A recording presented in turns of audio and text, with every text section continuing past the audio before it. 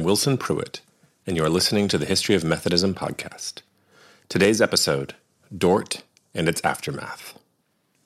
Last time, we spoke about the various succession crises in England and the sharp transitions from the Catholic Mary to the Protestant Elizabeth to the Scottish James. Mary's husband, Philip of Spain, soon married again to Elizabeth of Valois, who bore him 2 daughters before dying in childbirth. Philip's 4th wife, Anna of Austria, his niece, finally bore him an heir who lived into adulthood, which would guarantee the continuation of Habsburg rule.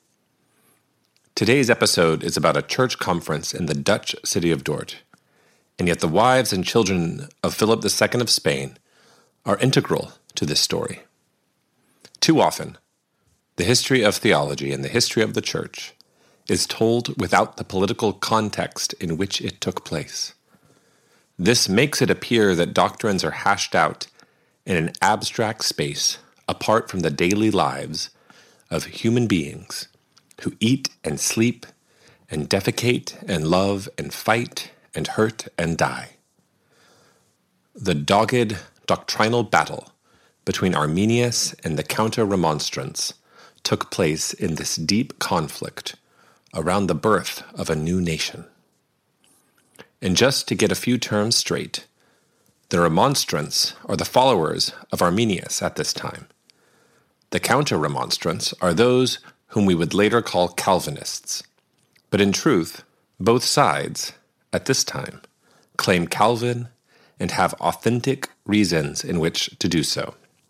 Yet, the important thing for them is not Calvin or Luther or any other figure of the Reformation, but fidelity to the Word of God in the Bible. Now, back to the story. The United Provinces, also known as the Netherlands, was in a near-constant state of war from the 1560s on, in the conflict that would be called the 80 Years' War. Like much of the warfare in the 16th century, the 80 Years' War was far more about the development of the modern nation-state than a conflict between Catholics and Protestants. When Philip was crowned King of Spain in 1556, he had a number of different states under his authority, each with a unique language, government, history, and economy. He was the King of Spain, the King of Portugal, Lord of the Netherlands, Duke of Lothier, Duke of Brabant, Duke of Limburg, Duke of Luxembourg, Margrave of Namur, Count Palatine of Burgundy, Count of Flanders, Count of Hainaut, and Count of Artois. In 1598, Philip died and was succeeded by his son Philip III. As King of Portugal, Philip III had a keen interest in trade to India and outside of the conflict in the Low Countries. The Dutch East India Company was cutting into Portuguese dominance of the Indian trade routes, as well as challenging the empire across the globe. Conversations around a possible peace between the Spanish crown and the United Provinces began in earnest in 1607. The negotiations originally began with hopes of a lasting peace, but conflict over trade and religion were too great that all that could be ratified was a 12-year truce. With the truce in effect, the Dutch focused on internal issues, especially those within the Church and how best to follow in the tradition of the Reformation. One of the principal issues of contention was who had the authority to appoint professors at the University of Leyden. The successor to Jacob Arminius, Conrad Vorstius, was seen by some as heretical. Vorstius was appointed by one of the leaders of the Remonstrant movement, Johann van Oldenbarneveld, Grand Pensionary of Holland, which basically meant he was the prime minister. But disagreements about his religious orthodoxy led many inside and outside of the country to shift their allegiance to the more Calvinist Maurice of Orange. A comparable level of conflict that had existed between the Netherlands and Spain now continued inside the country, eventually resulting in the dissolution of the government, the execution of Oldenbarnevelt, and among many other consequences, the Synod of Dordrecht, or in English, the Synod of Dort. Synod is a fancy word for a church council. In the midst of the ecclesial distress of the 1610s that took place because of the truce, Francis van Ersens, a prominent noble and diplomat, who had been the ambassador to France under Oldenbarnevelt, but who had been recalled in 1614, started preliminary talks in 1617 about a national synod to unify the Church of the United Provinces. There were also rumors that the Remonstrants were secretly in talks with the Spanish and were going to betray the Dutch after the truce ended. And so the synod could be used to reduce the power of those who are seen as insufficiently loyal to the freedom movements. The synod began with a delegation of remonstrants headed by a theologian named Simon Episcopius, but soon they were voted out due to the counter-remonstrant majority. The central importance of the Synod of Dort for people today has little to do with nation-state formation or the 80 Years' War. In Wesley's day, when someone described themselves as a Calvinist, it did not mean that they adhered to the words of John Calvin, but, in many ways, to the doctrine promoted by the Synod of Dort. Dort reduced Calvinism to 5 main points. These points, however, are different from the 5 points popularized by David Steele and Curtis Thomas through the acrostic TULIP: total depravity, unconditional election, limited atonement, irresistible grace, and perseverance of the saints. Some see 5-point Calvinism emerging from a previous document, the Counter-Remonstrance of 1611, which was written as a response to the 5 Articles of Remonstrance.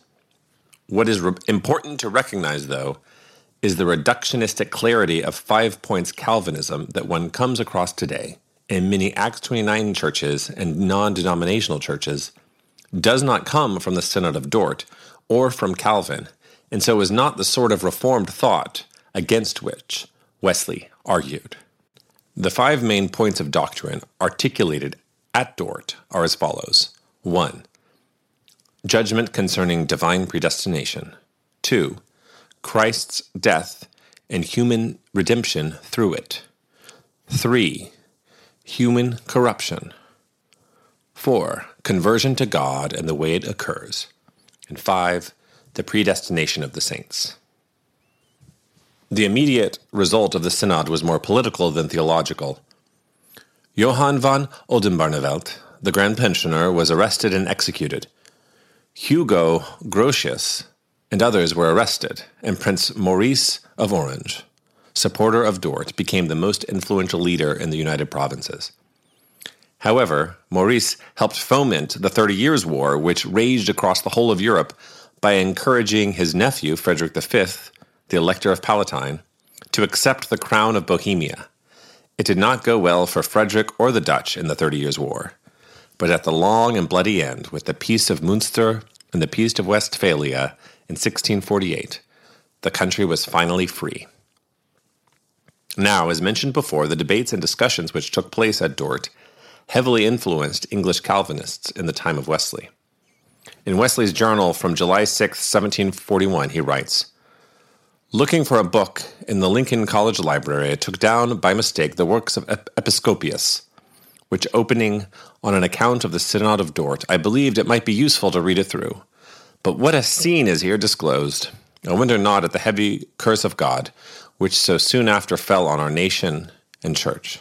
What a pity it is that the Holy Synod of Trent and that of Dort did not sit at the same time, nearly allied as they were, not only as to the purity of doctrine which each of them established, but also as to the spirit wherewith they acted, if the latter did not exceed."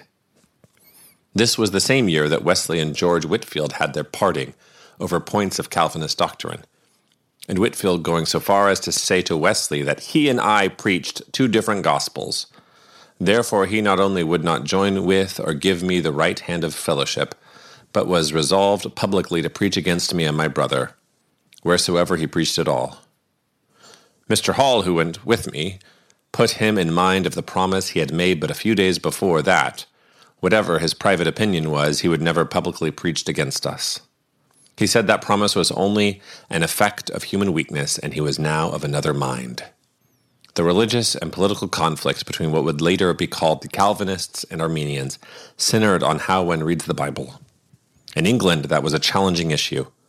There were few Bibles in English, but none of them royally authoritative.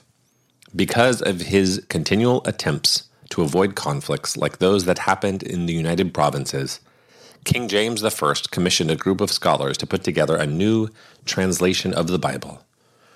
This was not an event without controversy. Next time on the History of Methodism.